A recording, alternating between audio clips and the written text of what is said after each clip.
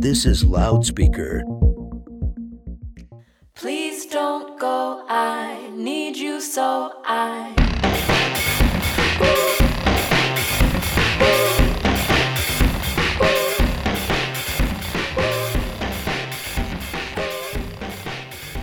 Hello, everyone, and welcome to Feminist Hot Dog, the podcast about finding joy through feminism and living your best feminist life. Today, it is my pleasure to introduce you, if you're not already familiar with them, to Robin Hopkins and Jaimie Kelton, creators and hosts of the podcast If These Ovaries Could Talk, which as of this fall, they have transformed into a wonderful new book all about what Robin and Jaimie have learned about making an LGBTQ family. Robin and Jaimie are both lesbian moms, and I don't want to give away too much of the origin story of this project because it's a good one. But it is important to know that when they launched their podcast in 2018, they set out to create space for parenthood stories like theirs that can be really hard to access. Stories about not only navigating assisted reproduction, surrogacy, and adoption, but doing so as a queer, trans, or non-binary person.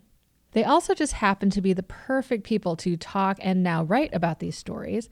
First of all, because they're hilarious, but also because they bring a real warmth and sensitivity to their interviews that make both the show and the book a real pleasure, and also an opportunity to learn a lot about what LGBTQ people go through to form their families. I have to say, I think this book would make an excellent gift, especially if you have people in your life who care about or are impacted by this issue. It is a really fun and accessible read that features some amazing stories, including Robin and Jaimie's own stories. Please enjoy my conversation with the authors of If These Ovaries Could Talk.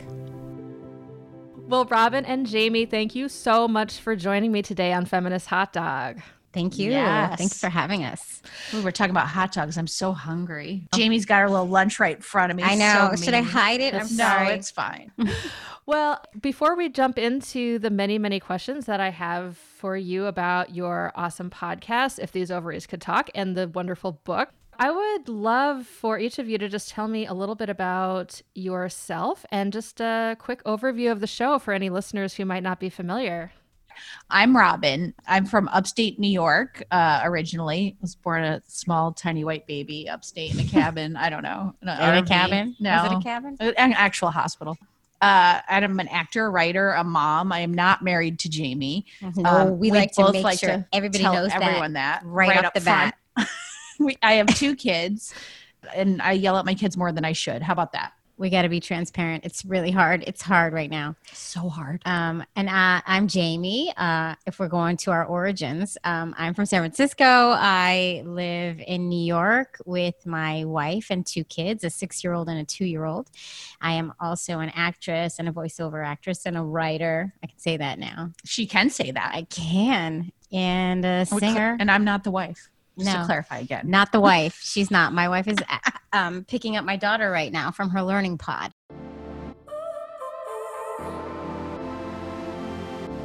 You've been podcasting since 2018, is that correct? That's right. Mm-hmm. I loved the origin story that you wrote about in the book. Can you talk about how If These Ovaries Could Talk came about? I'm going to try to do this in a nutshell, but We Robin can always never- gets We annoyed. can never do it fast. Okay, so my wife had our first child, our daughter, and then it was my turn, and it took me a lot longer to get pregnant than I thought I would. Had 2.5 years of infertility, and during that time, I started searching the World Wide Web and everywhere I could to try to find stories like mine because I was feeling a little lonely and isolated. And surprise, surprise, I couldn't find any lesbian stories, fertility stories like my own. I would find fertility stories, but they would most likely be straight, and then they'd always turn to Jesus in some way or other, which is not my thing. I don't need that, So I couldn't believe that, and I was really looking in podcast. I had just discovered podcasts. I came late to the game, so I was really looking for a podcast, thinking surely somebody has made something about gay people making babies, but no, nobody had, and I couldn't believe it. And every year, I would see Robin and a bunch of other gay mom friends that we had at the Pride family picnic gathering.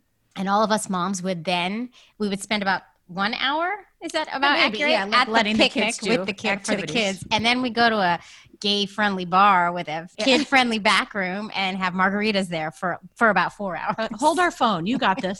And I knew that Robin was an actress as well. And I just said to her, you know what? We need to create this podcast and take it from there, Robin. I don't know. And I said, let's have a meeting. We'll meet at my office. And then we made 1,000 Google Docs. Like Robin is a beast and she's crazy. Yeah. And like, I'm a producer at heart. I always have produced my own work. And Jaimie didn't know that because we didn't really know each other. We just saw each other. Once we a year, there's Anne's wife. Yeah. That's how I knew her because I knew her wife first.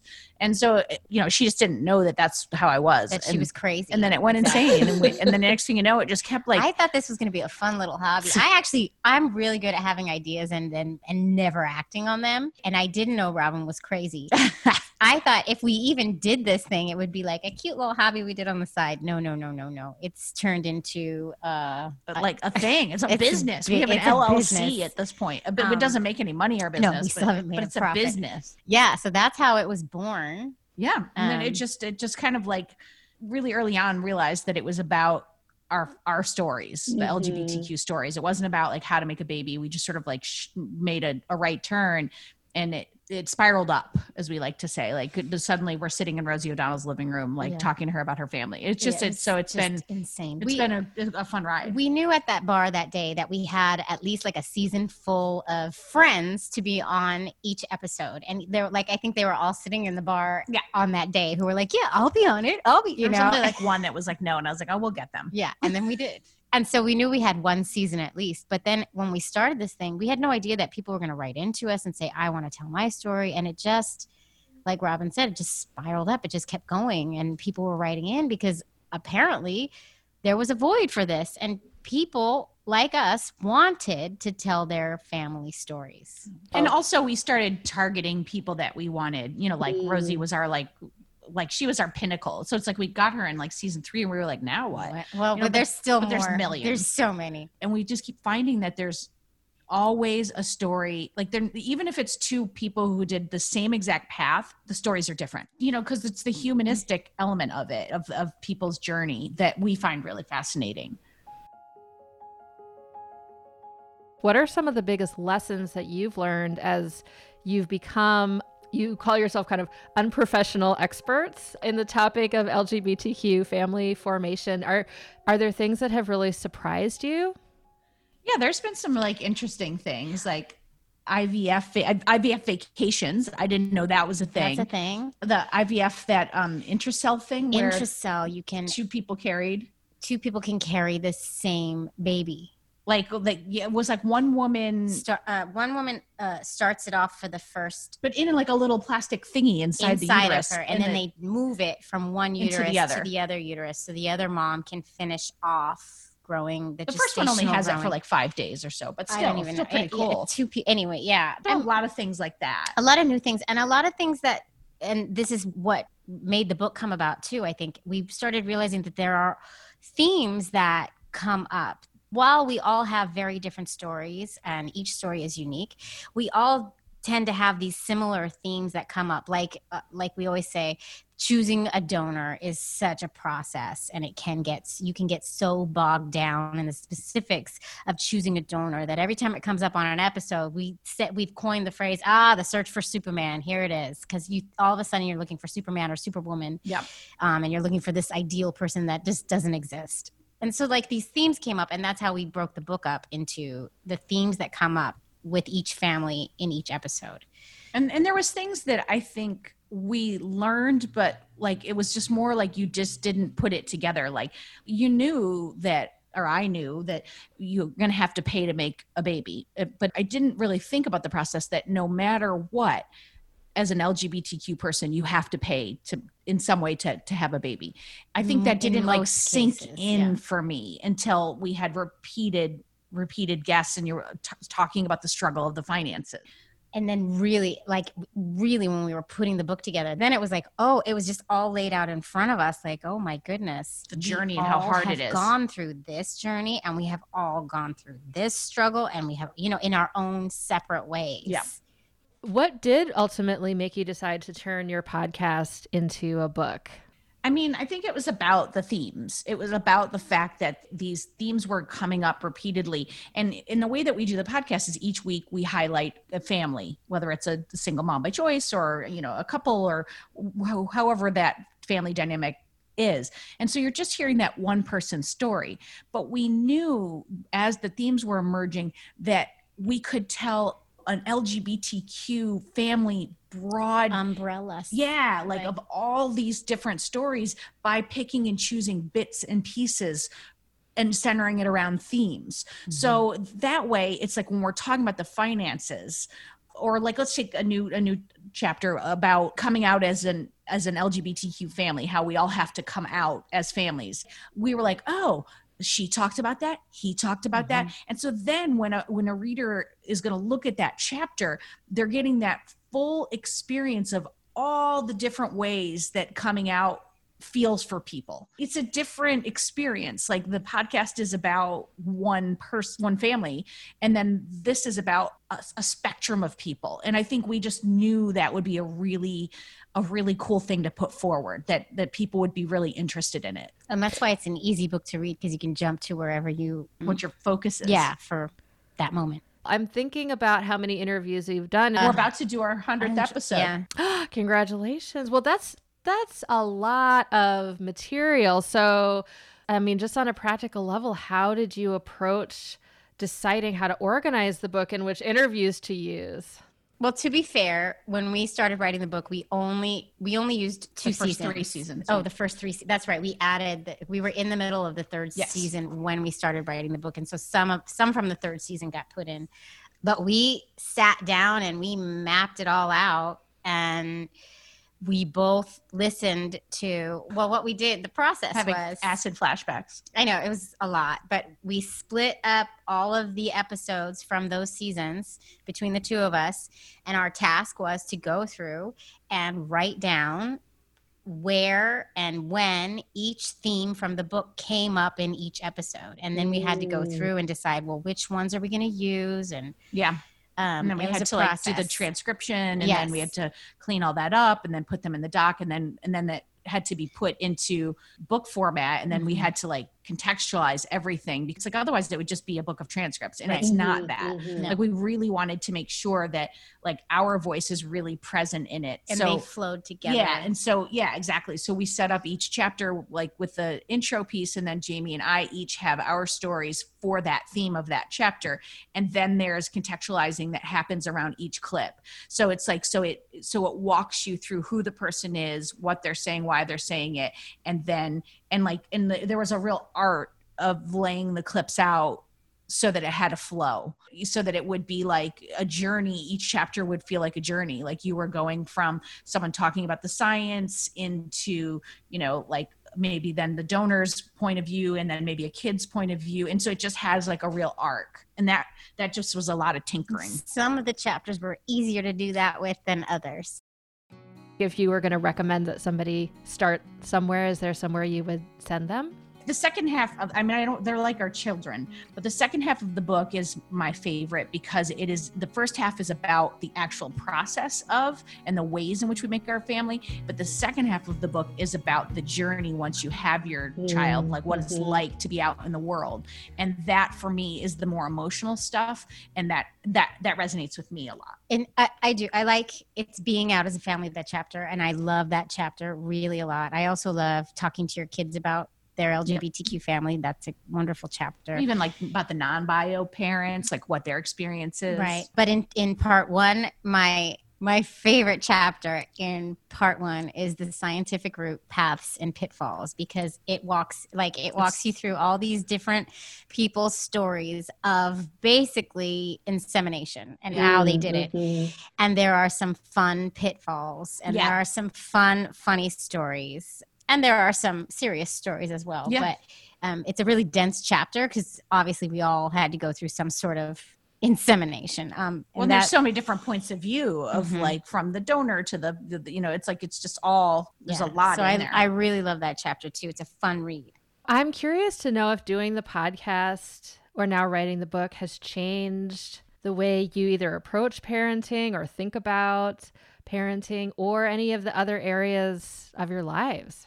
I will say I've had conversations with my guests in the back of my head, many instances lately actually with my daughter, because my daughter's 6 and she's just at the point where she's starting to ask about her donor and her origin story, and she's getting a little curious.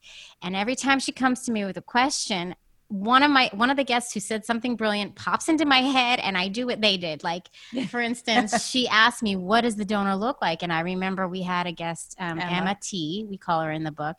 She was a daughter of lesbians born through a donor in the 80s. Yeah. And so we had her on. She just talked about her experience. And she said when she got curious as a kid, she sat down with her mom and they drew a picture of what she thought her donor looked like. And she said, in the end, that's really all that mattered, what I thought of him, who he was in my mind. And once I drew that picture, it was done. I was over it. I felt fulfilled, and I didn't ask that question again until my 20s or something. I mean, I'm not saying that's how my daughter's experience is going to be, but she came in my head. I sat down with my daughter. We drew a picture of her donor. We named the donor, and it was done. And she seemed like she got exactly what she needed from it. And I was so happy to have that, because I probably would have fumbled through that conversation otherwise. Yeah. I think there's also like validations that happen of seeing other. We had Lisa, the therapist, on who talked about this dropping the seeds method of how you give your kid about their origin story a little bit of information. And as they get older or as they ask, you add on and you add on and you add on, and the story becomes constantly deeper. Dropping the seeds. And like, it was a nice validation because that's what instinctively I was doing. And so there's been like some of that. And like, and there's also been like what Jaimie said of just moments of being like, oh, I hadn't thought about that. I'm going to steal that. And I'm going to add that to my parenting. More parenting, I would say, because we already have our kids. I think if we were doing this before, I don't know. I mean, this is a really interesting question, but I might have done something differently. Yeah. Like, now that we know so many, yeah, all I knew was what my friends did. Sperm banks. Yeah. We did what our friends did. We call that LGBTQ drafting. We sure do. In the book, where you just like follow blindly along the path of what your friends did because they've done the research, and you're like, cool. Can I borrow your research? Your kid looks good. Yeah, that worked.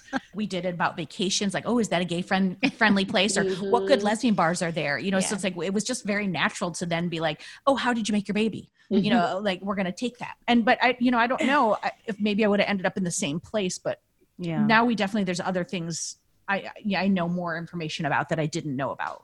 I didn't know that you could buy your donor out of retirement. My kids have different donors. I bought my donor out of retirement. And I would have tried that, but then I wouldn't have the kid I have. Right. So like, it's like we always say the family that you're meant to have shows up. And guests have said that too. Yes.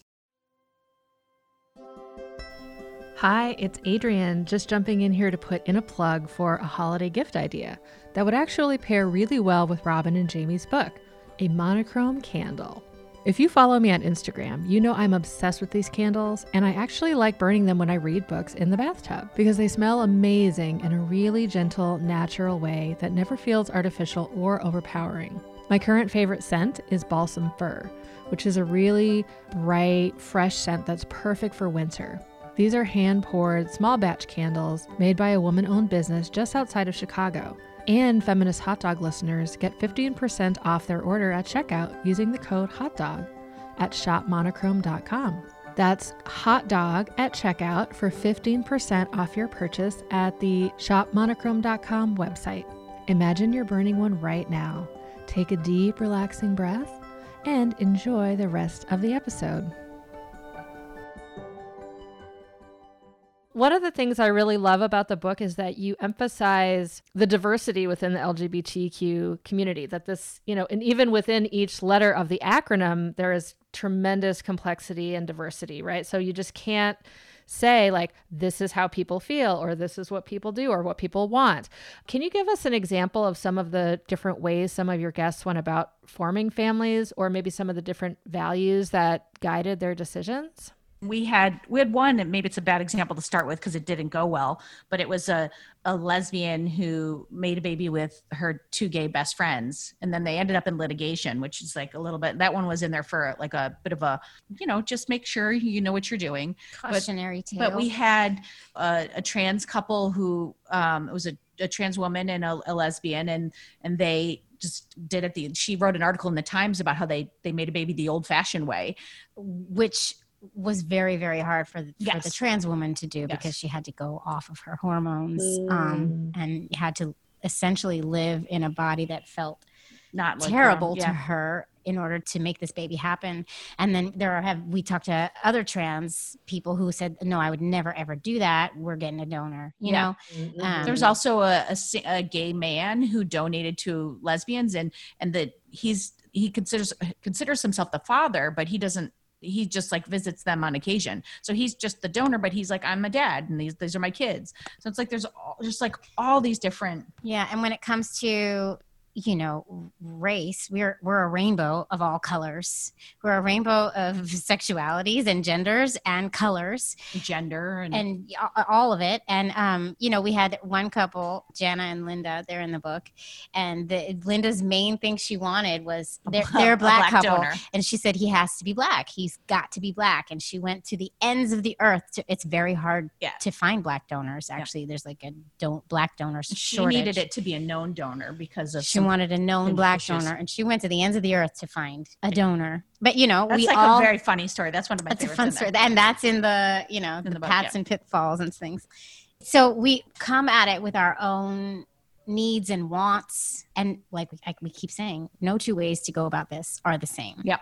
I also want to bring up the fact that you're clear that you're not legal experts, but you are familiar with many of the sort of legal challenges that swirl around LGBTQ family formation because it's so dependent on country and context and also what kind of approach to family formation you might take. And I know also that right now, some of these issues are kind of more under scrutiny or under threat than they have been in some recent years. So can you summarize some of the issues that maybe our listeners might not be aware of or should be keeping their ears out for, just from kind of a social activism point of view? Yeah. Well, a hot one right now because of the 2 Supreme Court justices who have written a petition saying that we should get rid of Alito and a same-sex marriage. Second parent adoption is a hot topic right now. You have to get that second parent adoption to ensure the rights of your family, to ensure the rights to your children if you're a same-sex couple, because just having your names on a birth certificate does nothing. That only proves identification. It does not prove proof of parentage. Birth. Yeah. So that is something that all lawyers, all the people in law that we have spoken to, highly, highly, highly, what's the word I'm looking for? Recommend that we all get second parent adoption to make sure nobody can take our kids away. With this issue that Jaimie was talking about with the Supreme Court justices talking about this, second parent adoption is legal in every single state.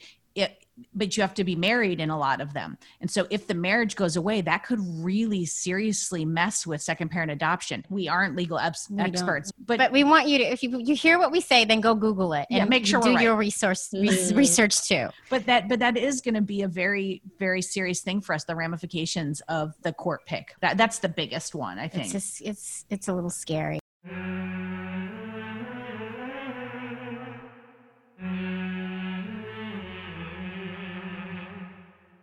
Do you consider yourself feminist? And no judgment if the answer is no. I've had lots of people on the show who say no, but I'm just curious. And if so, if you wouldn't mind telling me about some of your feminist milestones. I love the word feminist. I consider myself a feminist. I don't know if I'm your best example of a feminist, though.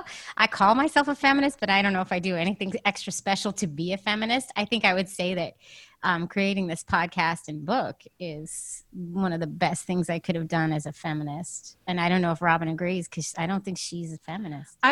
You know what it is just like, I think I have this old school idea of what a feminist is from like growing up, and they're at rallies and they're doing all this stuff. And I just don't think that that's who I am. But like Jaimie did say, like the fact of what we're doing does fit the definition of it. It's more, I feel like I think I would feel more comfortable saying like a quiet activist. But I also feel like for me, a lot of what I love about this podcast and what I love about this is it's always been and always will be about people's personal journeys. That's what I'm so attracted to. And that comes with the plight of a journey, and that comes with like the obstacles and the hardships. I am the person who at all my jobs, like I used to have a couch in my little area, and people would come and sit on my couch and just tell me all their problems. And I'd be like, let's get into that. That's what I love about, like Jaimie hates that, but I'm the person who when we're in a bar after 4 drinks, I'm going to be like, let's talk about your childhood. She likes to therapize. Yes. Yeah. It's fun. Let's be real though. Like creating this podcast, yes, it's about families and it's about family stories, but it's about gay ones. So it's radical. It's radical in the fact that doesn't exist. So I think you're a feminist. I mean, I'm not opposed to it. I just don't put myself in that box, but it's like, cause I also think about, I love some of my favorite episodes and some of the favorite moments, even in this, has been about like our Jaimie and I's personal relationship and as co-hosts and business partners and like working through things. Like I'm very fascinated by all of that. And so I am very drawn to the community that we have built. Jaimie and Robin introduced me to the term queer spawn, which refers to the children of LGBTQ parents, several of whom are featured in the book. Their identities and stories are a really important part of the larger universe of LGBTQ parenting, as Jaimie explains. They kind of like have a foothold in both the straight world and the gay world, but the gay world is a part of their identity, even if they don't end up identifying as gay, they still feel like that their identity is enmeshed in the gay community. And so they kind of act as ambassadors between the two worlds in many instances. Yeah. They become activists for gay rights. I would also talk about Stacey Ann Chin too. I mean, we have had her on twice, and she is just a feminist with a capital feminist. Like she is powerhouse. Just a powerhouse. And you just kind of get on the Stacey Ann Chin chain and hold on. Yeah. Hold on for dear life. Yeah. But I think she says some really radical and really powerful things. She was one of the people that like Jaimie often says that when we were reading back, like you'd sometimes like in the interview, so many powerful things are coming at you that you can't take it all in on a deep level. But when you read it back, it's so very powerful, much depth powerful in stuff. Everything she said. Yes. And then you're writing and it hers down. are all like essays. Yeah. And they're just like, she speaks so eloquently. And you're just like, wow, how did you just pack so much punch in that one paragraph? Yeah. Race and gender and about it all and everything. Yes. Yeah. Mm-hmm.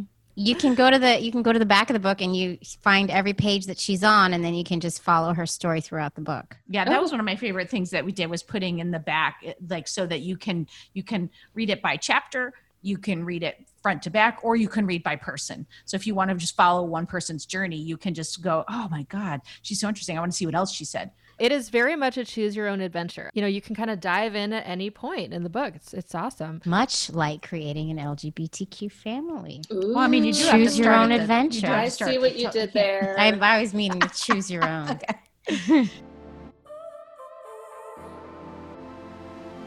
So what's next for If These Ovaries Could Talk, for the podcast, the book, and the business? Like we said, we're just about to drop our 100th episode. Yep.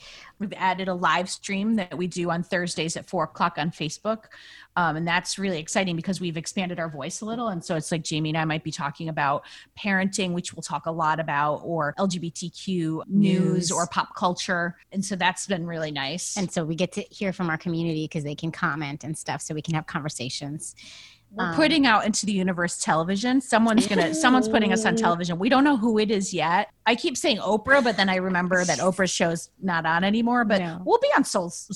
What's it? Soul Circle. Soul. Oh my God. Soul Conversations. What's the name of her podcast? Oh my God! Now I listened to it religiously, and now you just said it funny, and now I can't think. It's like Super Soul Conversations. Conversation. So we're gonna put that out into the universe. Who could be on the Ellen show? I mean, I don't know. Listen. I feel like everybody's mad at Ellen now, so we got a good chance.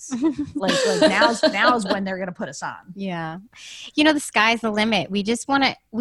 Bottom line is we want to keep getting these stories out there. We want our voices, and when I say our, I mean the entire community, the entire LGBTQ family community. We want our voices heard because we say this all the time: representation matters. And if there's a kid in the middle of nowhere with no gay references, no nothing to grow up to emulate.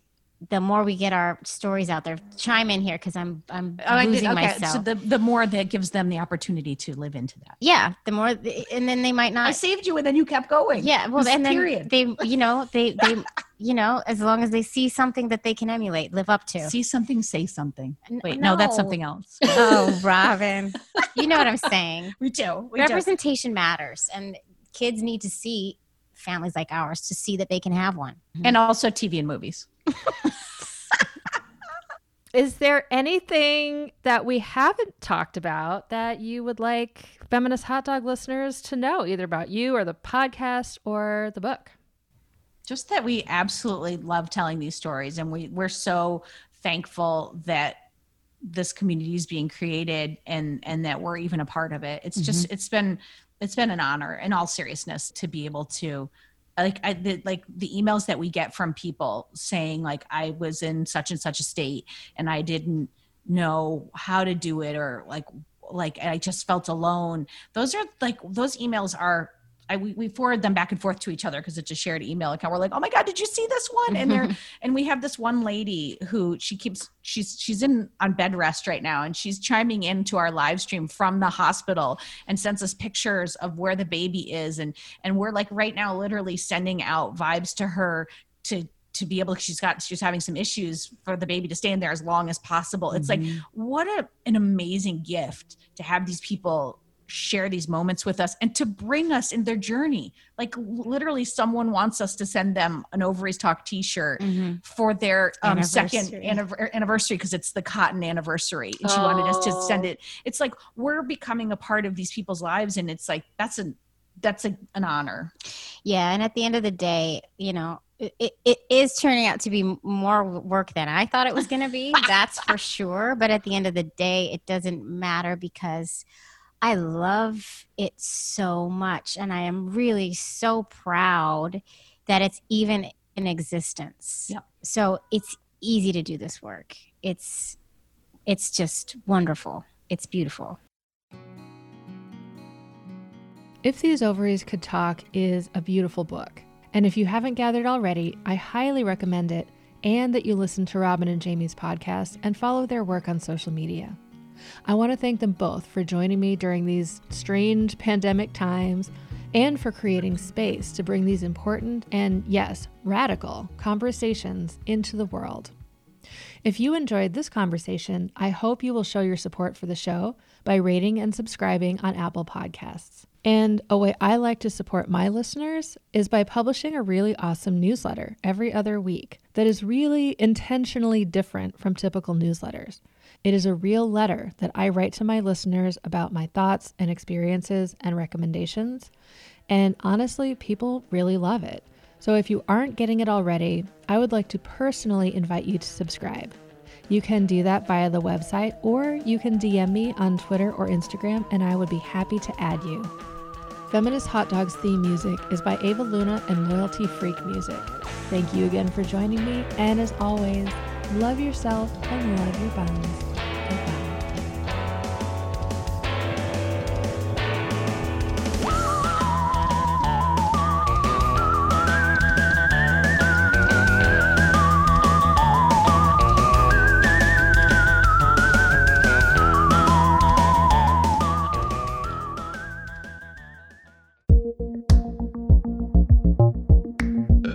This is Loudspeaker.